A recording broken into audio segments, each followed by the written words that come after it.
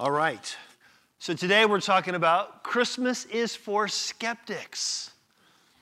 Let's pray, because we're not skeptical. I'm not skeptical. So let's pray, and then we'll get into it. Father, I thank you that your love for us is something that we can count on. And I pray, Lord, that you would use this time in your word, this time thinking about the facts of Scripture, to encourage us that we're not believing in cunningly devised fables, but we're believing in the historical testimony of who you are and what you've done for us. Lord, I pray that you would help anyone who's here, who's wrestling with these things, to come to a place where they're confident that you, Lord Jesus, are the right place to put their faith. Please, Lord, we pray that you would do this by your Holy Spirit. And we pray it in Jesus' name. Everyone who agrees says, Amen. Amen. Skeptic. What's a skeptic? Well, here's how Oxford Dictionary defines skeptic. There's two definitions. One is a person inclined to question or doubt accepted opinions. I've definitely been a skeptic on that definition. The second one we're going to look more at the very end.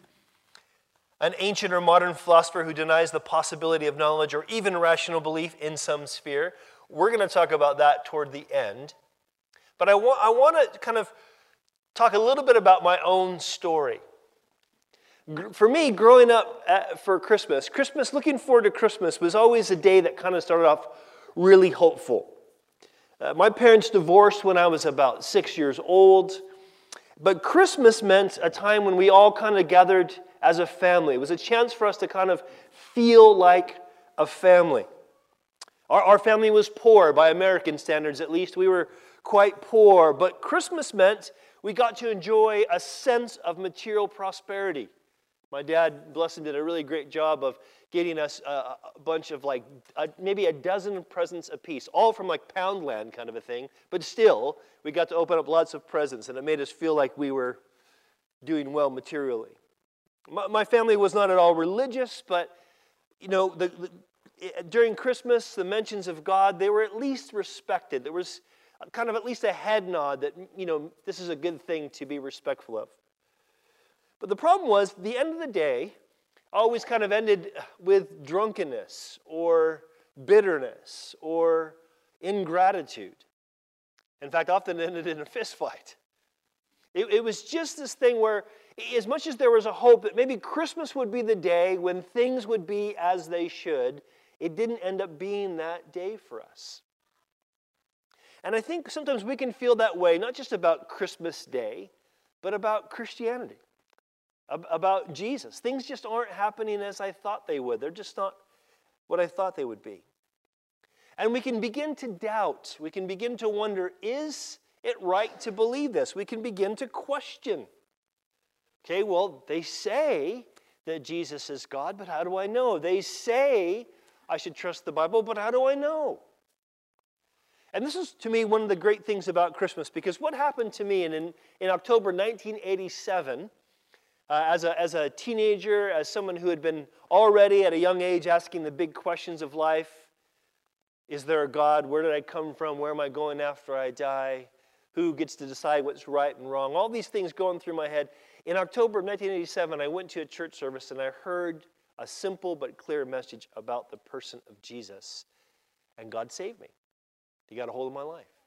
And I remember in that December, Christmas being different. It was what I would call my first real Christmas. And one of the things I did when I was decorating the house that year was I got this fake snow. You know that fake snow you can spray on stuff? You know what I'm talking about? It was California. It's the only snow we're going to get. And I sprayed on the window, the front window of our house, "Happy Birthday, Jesus." And my dad thought, well, okay, that's cool. I guess that makes sense. It's fine. You can do that. But the thing was, for the first time in my life, I realized I could actually have hope on Christmas Day, not because there wouldn't be any drunkenness or ingratitude or even violence, but because I knew what the day was about. It was about this Jesus. But this is more than about just having a personal faith. This is about recognizing that the faith that we each have, and all of us have some sort of faith. As kind of a spoiler alert, I don't think there really is any of the real skeptics in the world, as in that second definition. All of us have faith in something. But what I really hope happens at the end of today is that we walk away going, you know what? The best place for my faith to rest is on Jesus Christ. So there's three things that I want to us to think about when it comes to faith in Jesus.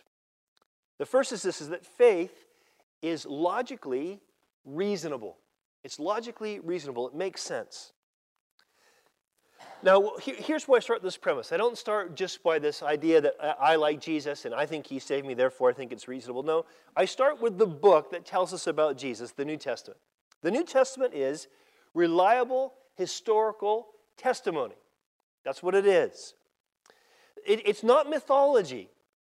There's a lot of people that want to say, isn't Christianity mythology? Some of you may even have heard this idea that what we read about in the New Testament about Jesus is just kind of borrowed from Greek mythology or other ancient mythologies about a half God, half man, and how he rises from the dead.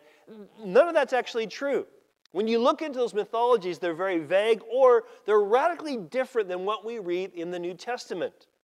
What we read in the New Testament is, especially like in Luke's Gospel, which we just got done looking at, we read about places and people, things that are verifiable.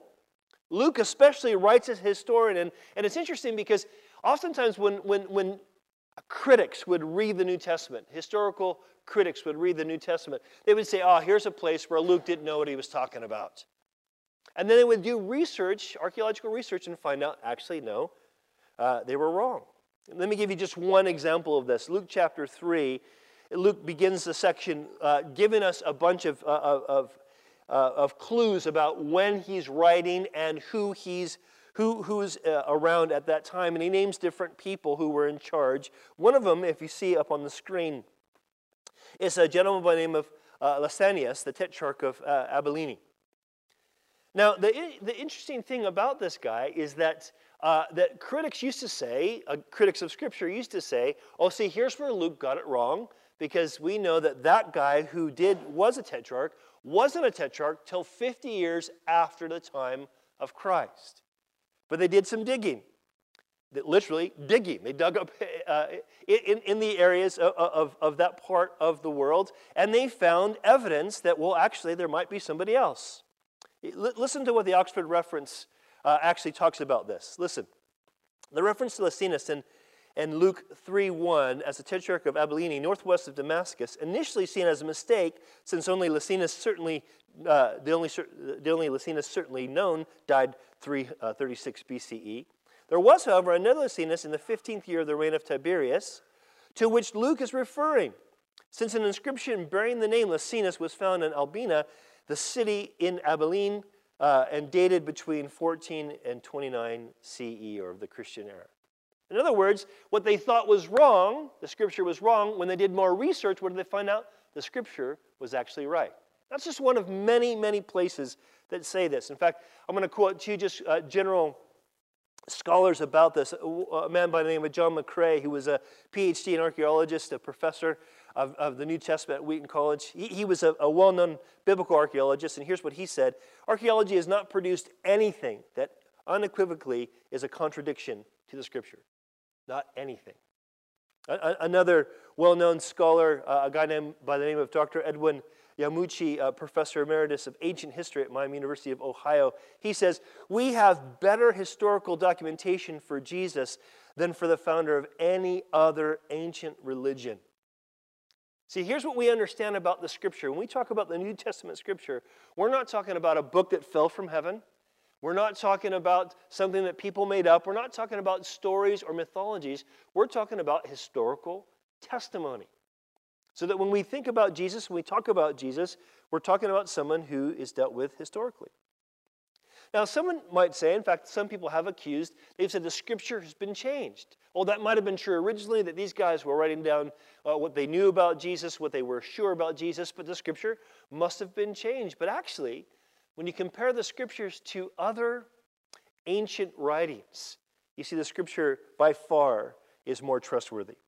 There should be a chart on the screen for you. I'm not going to go through the whole thing. There's actually probably several other entries we could have put on here. But just notice the first one.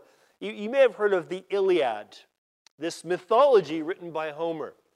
Now, it's a historical mythology. In other words, it takes place in a real place with people and places, right?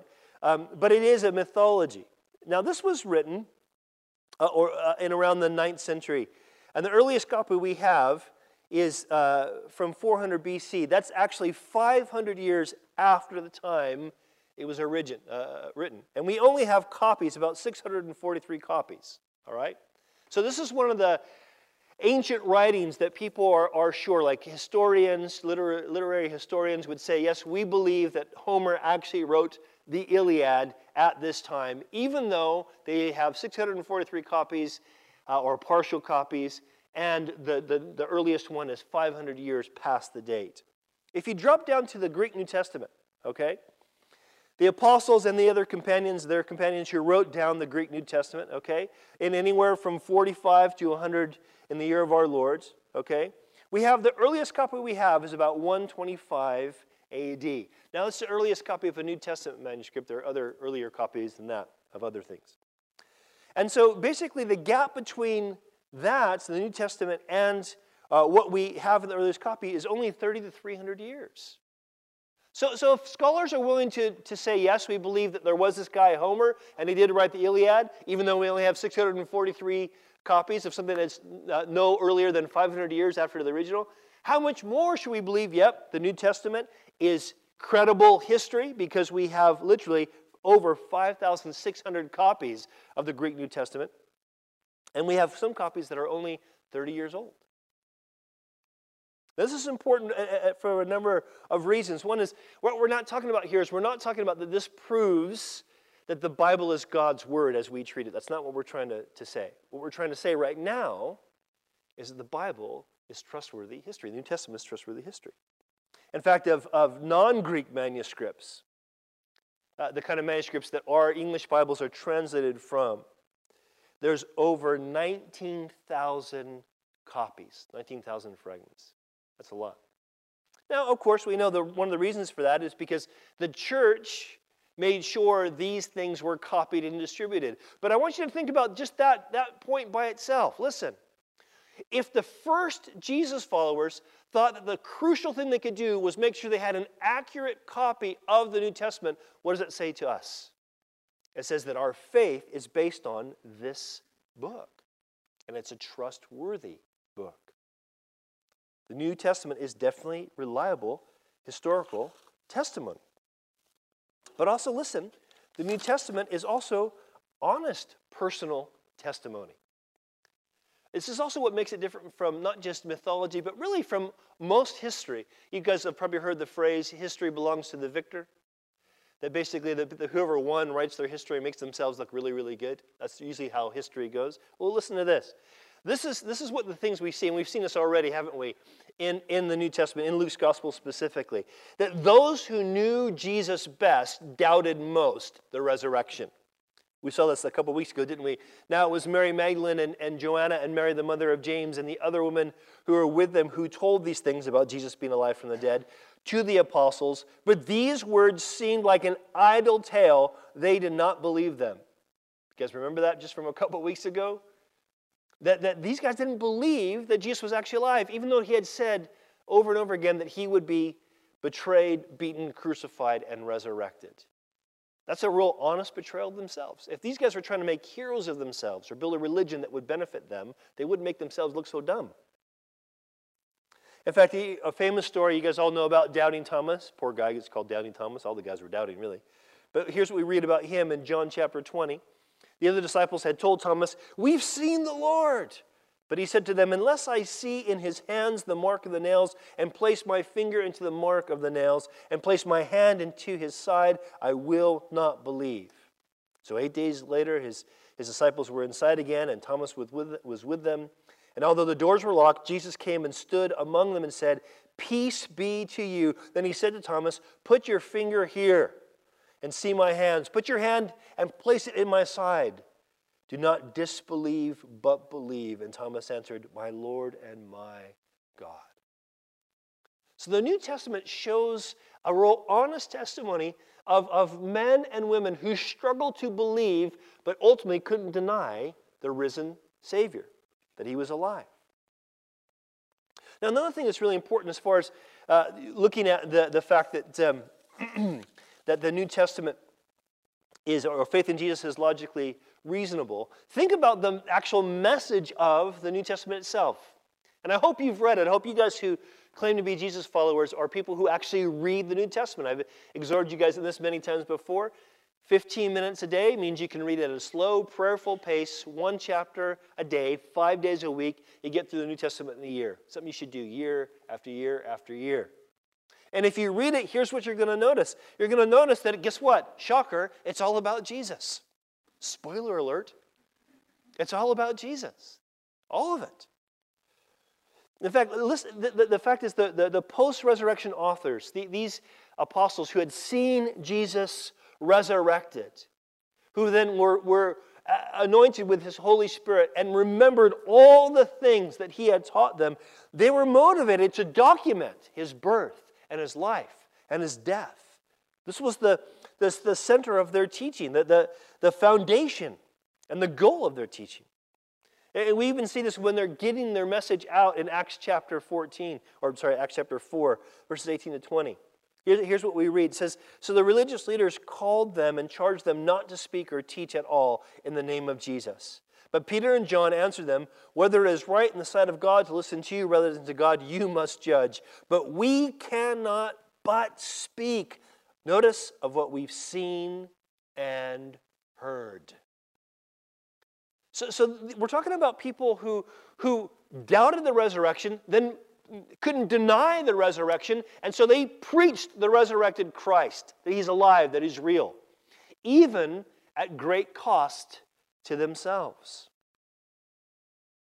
In fact, their whole message was this. The Apostle Paul would sum up the message of Christianity this way. He said, what we proclaim is not ourselves, but Jesus Christ as Lord, with ourselves as your servants for Jesus' sake.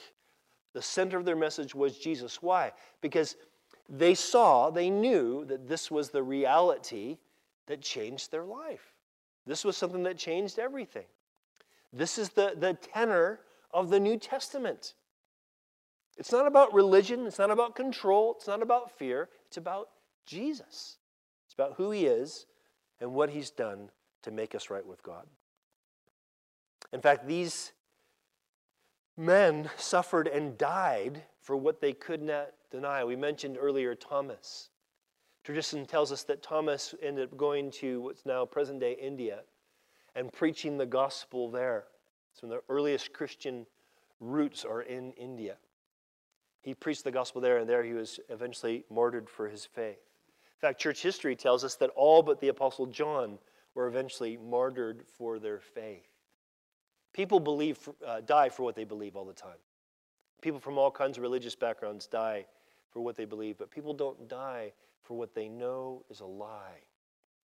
And the whole of the Christian faith, the whole of the New Testament, is based on the reality of Christ being resurrected. And these guys were willing to preach this and die, suffer and die for it.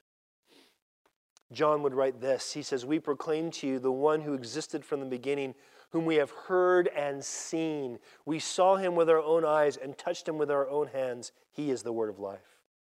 The same author, John, would write in his gospel this. Listen, speaking of Jesus, he says, in the beginning was the Word. In the beginning, the Word already existed. The Word was with God. The Word was God.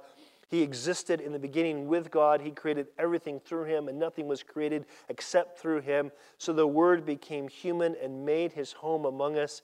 He was full of unfailing love and faithfulness, and we have seen his glory, the glory of the Father's one and only Son. These guys were believing. They worshipped. In fact, I should have probably had this quote, would have been a good quote. But one of the early Roman historians, Tacitus, writes in about the first century. And he writes about these Christians who worship Jesus as a God. And the reason that's important is because there are some higher critics that want to say, oh, the deification of Jesus is something the church didn't do. Really, that didn't come until like the 4th century. That was something that Constantine, that's just not true. We have secular evidence that no, they've always worshipped Jesus as God. That's what the Scripture points forth as well. Now again, the whole point of all this, the fact that the New Testament centers on the person and work of Jesus, that it's honest personal testimony, the fact that it's reliable historical testimony as well, all of this is just for us to understand that we're not checking our brains out. We're not kind of stopping our thinking by putting our faith in Jesus. And I want you to compare that. Listen, I want you to compare faith in Jesus based on this really surface level evidence, we've just barely dipped into it, compared to your faith in anything else. The other things that you're tempted to believe. What other things are you tempted to put your faith in? We put our faith in science. Now, science is a great thing, don't get me wrong. But do you realize the whole foundation of science is the assumption that the universe is orderly and observable? It's based on that. That's why the first scientists were really Christians who began to look at the universe that way. But we put our faith in the scientific method or methods, whatever you want to say, about how we can find out knowledge. But you know what every good scientist will tell you? That knowledge is changing all the time. In fact, the majority of scientific research is about finding out what we don't know, not what we can know. So think about it. You're putting your faith in something that just proves your ignorance. If our faith, if our life is built on science, again, please don't misquote me. I am not saying we don't trust science. We think science is a good thing. I'm saying if your life is built on that, it's built on something that only exposes our collective ignorance.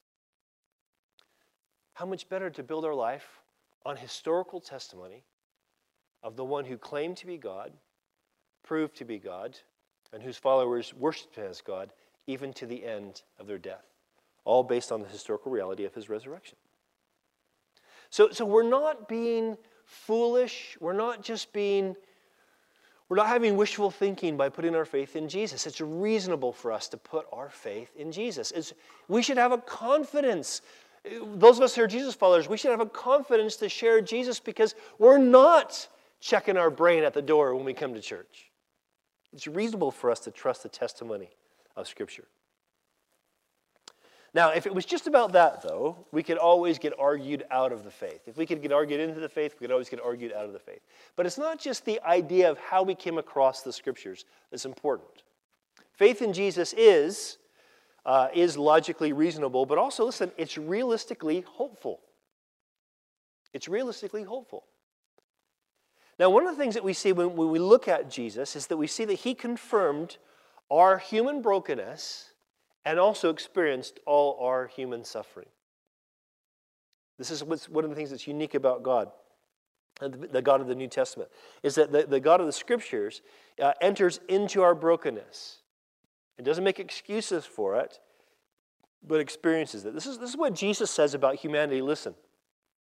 Jesus said, "What comes out of a person is what defiles him. For from within, out of the heart of man, come evil thoughts, sexual immorality, theft, murder, adultery, coveting," that means wanting something you don't have, "wickedness, deceit, sensuality."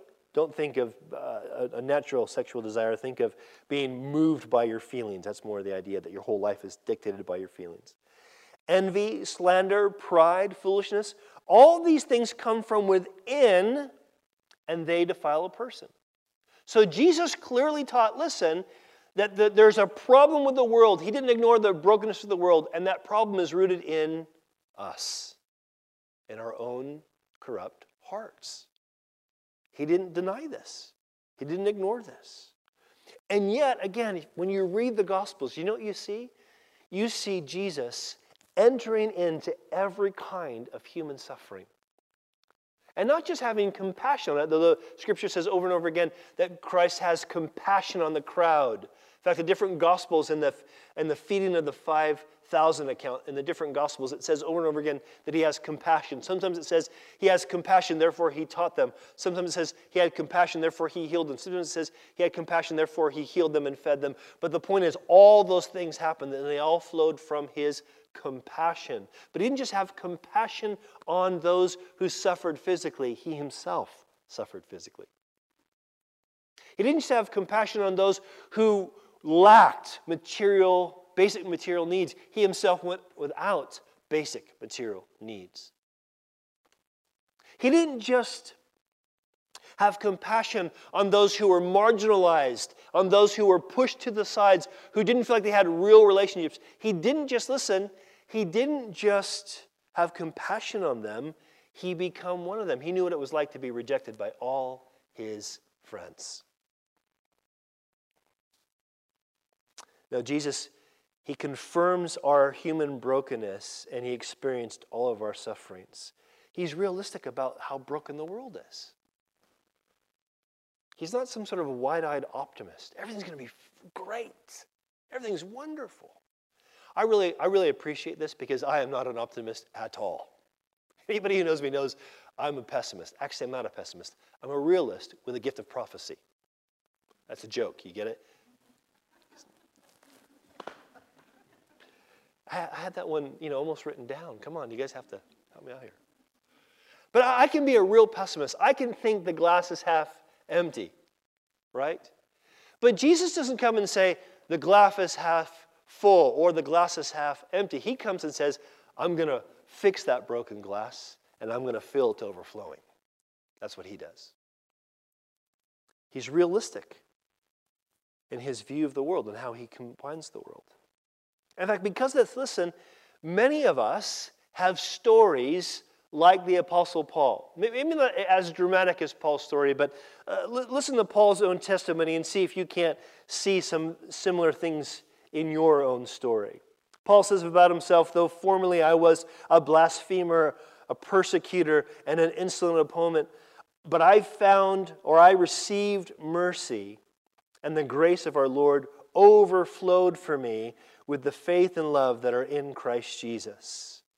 This saying is trustworthy and deserving of full acceptance, that Christ Jesus came into the world to save sinners, of whom I am the foremost. You see in Paul's story a complete recognition of his own brokenness and a complete confidence in the grace and mercy of Jesus. This is what we mean by realistic hope. Seriously, the good news is not, listen, I had this conversation yesterday morning with a guy who's trying to decide if he wants to come back to church, not our church, somewhere else, but a guy that I was just kind of ran into yesterday, and we had a conversation. And he was saying, I've tried, it didn't really work, maybe I need to put more effort into it, but there's all these promises that God's going to bless you, and it just doesn't seem to happen. And I said to him, listen, do you know the word gospel? He goes, yeah, I've heard it. Do you know it means good news? Yeah, I knew that. Okay. The good news is not try harder and things will go well for you. That is not the good news. The good news is, though we cannot save ourselves, God has come to save us. That's the good news. But the good news requires us to believe the bad news, that we can't save ourselves. This is what we mean by a realistic hope. This is what Paul came to discover. If you guys don't know this, you may not know this, but the Apostle Paul was first a guy named Saul who persecuted Christians because he believed that's what God wanted him to do. In his religious zeal, he persecuted Christians. He killed them. But when Jesus found him and knocked him off of his horse and got his attention, he received mercy and grace and began to be changed. That's a realistic hopefulness. In fact, with this, listen, for the Jesus follower, we can know this: our pain is never wasted. Jesus says this in John 16:33, I have told you all this so that you may have peace in me. Here on earth you will have many trials and sorrows, but take heart because I have overcome the world. Jesus didn't say, just believe in me, everything's going to go swimmingly for you. No. He says things are going to be really tough still. And the apostles back this up. Peter writes this, so after you have suffered a little while, he, speaking of Jesus, will restore, support, and strengthen you. He will place you on a firm foundation. You're going to suffer a while, but it's temporary because eventually the Lord's going to come back and make right all things. Paul says this in Romans chapter 8, verse 28. We all know this verse, right? And we know that God causes everything to work together for the good, notice, of those who love God and are called according to his purpose for them. The reason I point out the those and them is because one of the things that we got to get through our heads as Jesus followers is he promised us that we're going to go through difficult times, we're going to go through painful things, but that pain has a purpose. Maybe you don't benefit from the pain, but maybe somebody else does. Where else do you find this realistic hopefulness? Seriously.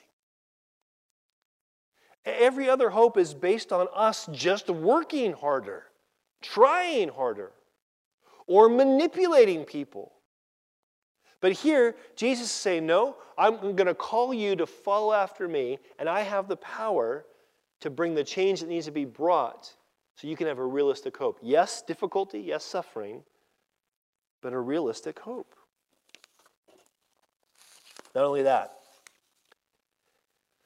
but faith in Jesus is practically beneficial. It's practically beneficial. I've heard many people that say, before I was a Christian, I was X, Y, and Z, and now my life is wonderful. And I have to say, when I first became a Christian, I thought, yes, I knew exactly what they meant. Then years down the line, decades, I'm not too sure if that's true. But actually, I think it is true. I think the problem is our expectations change. Because the truth is, when God saved me, when God got my attention, that October 1987, he didn't change my expectation of circumstances. I still thought that first Christmas, there's a good chance people are going to drink too much. There's going to be arguments. People are going to be frustrated, ingratitude, not thankful for what they got for Christmas. There could even be another fist fight. This was a typical thing that happened in our household. But I knew why Christmas was important. And I knew that the Jesus whose birth we were celebrating was actually God in the flesh, and following after him meant I don't have to get drunk. I don't have to throw the punch. I can give thanks. You see, it wasn't an escape from circumstances. It was the ability to endure the circumstances and be a light in that darkness. This is what we have. Now, we have this, listen, because as Jesus followers, we see that Jesus set the standard for our relationships. In the first of the year, we're going to start a whole series called One Another. And it's all about this standard that he sets for the relationship and why and how he empowers us to live this out. Listen to this. Jesus says in John chapter 13, you call me teacher and Lord, and you are right, for so am I. If I then, your teacher and Lord, have washed your feet, you also ought to wash one another's feet. If you guys know the story in John chapter 13, you know he literally washed the disciples' dirty, stinky feet. And in doing so, listen, he took the lowest point of the lowest servant in the house. He says, I've done this to set an example for you. This is how you are to prioritize your relationships. In fact, this idea of humility, service through humility, listen, became a cornerstone for Christian behavior. Listen to this in Philippians chapter 2. It says, in humility, count others more significant than yourselves. Think about their feet needing to be washed more than just your own. Let each of you look not only to his own interests, but also the interests of others. Have this mind among yourselves, which is yours in Christ Jesus. In other words, have the same mindset that Jesus had by putting other people before yourself. This is what sets the standard for relationships. This is what Jesus calls his followers to. This practically benefits people. When we say, okay, I have a right, I earn my money, and I have a right to use that money on something that's legal and safe, then I'm going to use my money on what's legal and safe and brings me happiness. You have a right to do that. And you do have a legal right to do that. You even have a moral right to do that. But if you're going to follow Jesus, he calls us to say, now, you can't just think about you. You have to think about others. You got to think about your family. You got to think about those who are less fortunate. You got to think about gospel ministry. This changes things. This brings a benefit when we actually follow Jesus. When our faith in Jesus is what he calls it to be, practical, it brings a practical benefit to other people. And in fact, listen, this is also because the Scripture calls us, and Jesus backs this up, the Scripture calls us to pursue a justice, a kind of justice that only he can bring to pass. Listen to this. The Old Testament prophet, actually farmer turned prophet named Amos, here's what he wrote. He's famous for writing about the need to pursue justice. He wrote, hate evil and love good, and establish justice in the gate, that it may be that the Lord, the God of hosts, will be gracious to the remnant of Joseph. Now, this is Amos calling God's people to repent because they hadn't really made justice a priority. In fact, he later on rebukes them about their being really enthusiastic about worship, but not at all enthusiastic about justice. He says, take away from me the noise of your songs, to the melody of your harps I will not listen. This is God speaking. He says, but let justice roll down like waters and righteousness like an ever-flowing stream. If you haven't read the Scriptures, but that sounds familiar, it's because it was a quote that Martin Luther King Jr. used to love to make. The reason I'm bringing this up, listen, is because when we're talking about justice, we're talking about recognizing all the injustice of the world and recognizing, listen, biblically, that comes from us. Remember that realistic hope? We're the ones who bring forth different kinds of injustice. And that ultimately, only a God who can change our hearts can bring real justice. So that as he changes our hearts and we pursue justice, guess what happens? People are practically benefited and are shown that they can trust this God.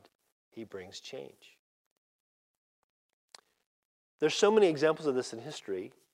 I wouldn't even know where to start. I mean, there's just too many of them. But I want to encourage you to look this up. I want to encourage you to look up Christian impact on Western culture. I know you'll find articles from Christians for sure, but you'll find many articles from people who aren't believers in Jesus, who will have to admit, listen, that we needed the Christian religion to teach us how to pursue a justice of equality. But yet we can't seem to bring that to pass, can we? Because it only works, listen, when our faith is in Jesus and we see him as the ultimate one to bring it to pass. It only works as that we put our faith in a Jesus who has to change our hearts first. Now, we started this off by saying, or we said that the whole theme for today is Christmas is for skeptics. It's for those who are inclined to question or doubt accepted opinions. And maybe where you're at today is you need to question the accepted opinions about who Jesus is. Maybe you've believed that he's only a historical figure. Maybe you've believed that was just a good teacher who lived long ago. And you haven't seen that the credible historical testimony of Scripture is no, Jesus is God's only Son who lived a godlike life and died a sacrificial death and rose from the dead, proving he was alive to many, many witnesses. That he's who we need to put our trust in.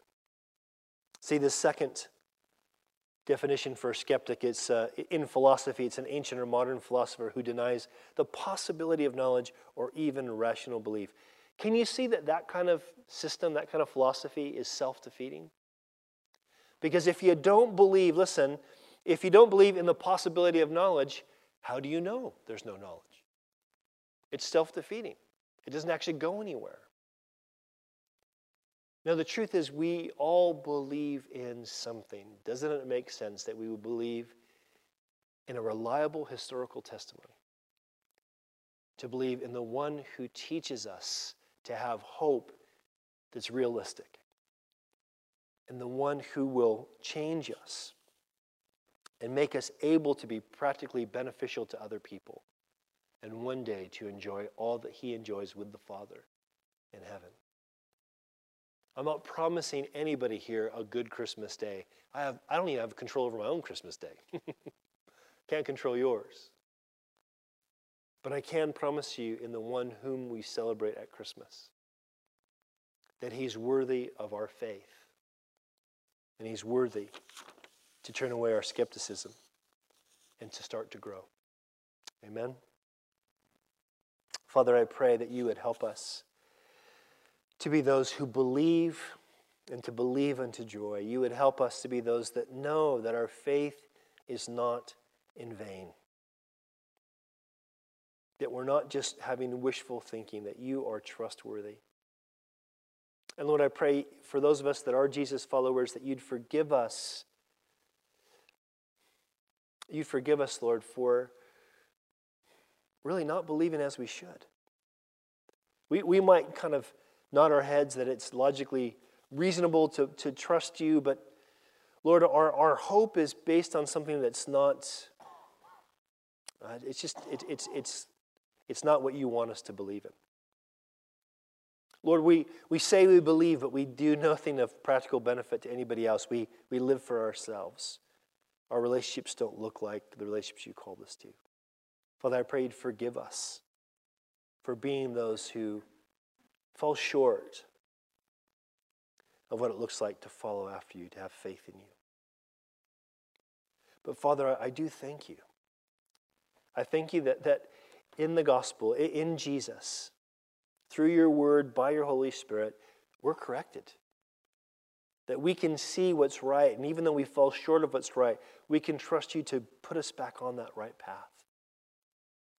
And so I pray, Lord, for anybody who's here today or listens to this, who's thinking, I don't know if I want to believe in this Jesus, I'm still skeptical about this Jesus, Lord, that you would challenge them. That they would not be able to use the hypocrisy of their people as an excuse, but you would challenge them to know that they too suffer from that human condition of hypocrisy, which is why they too need a Savior like Jesus. Father, we pray you do this. And we pray together, Lord, for the next three services that, Lord, are all desired or designed to bring the gospel to those who maybe are unchurched. We pray we'd have a blast celebrating who you are and what you've done, and the truth of who you are would go out clearly. Lord, we just commit these times to you and commit the rest of this day to you. In Jesus' name, amen. Amen. All right.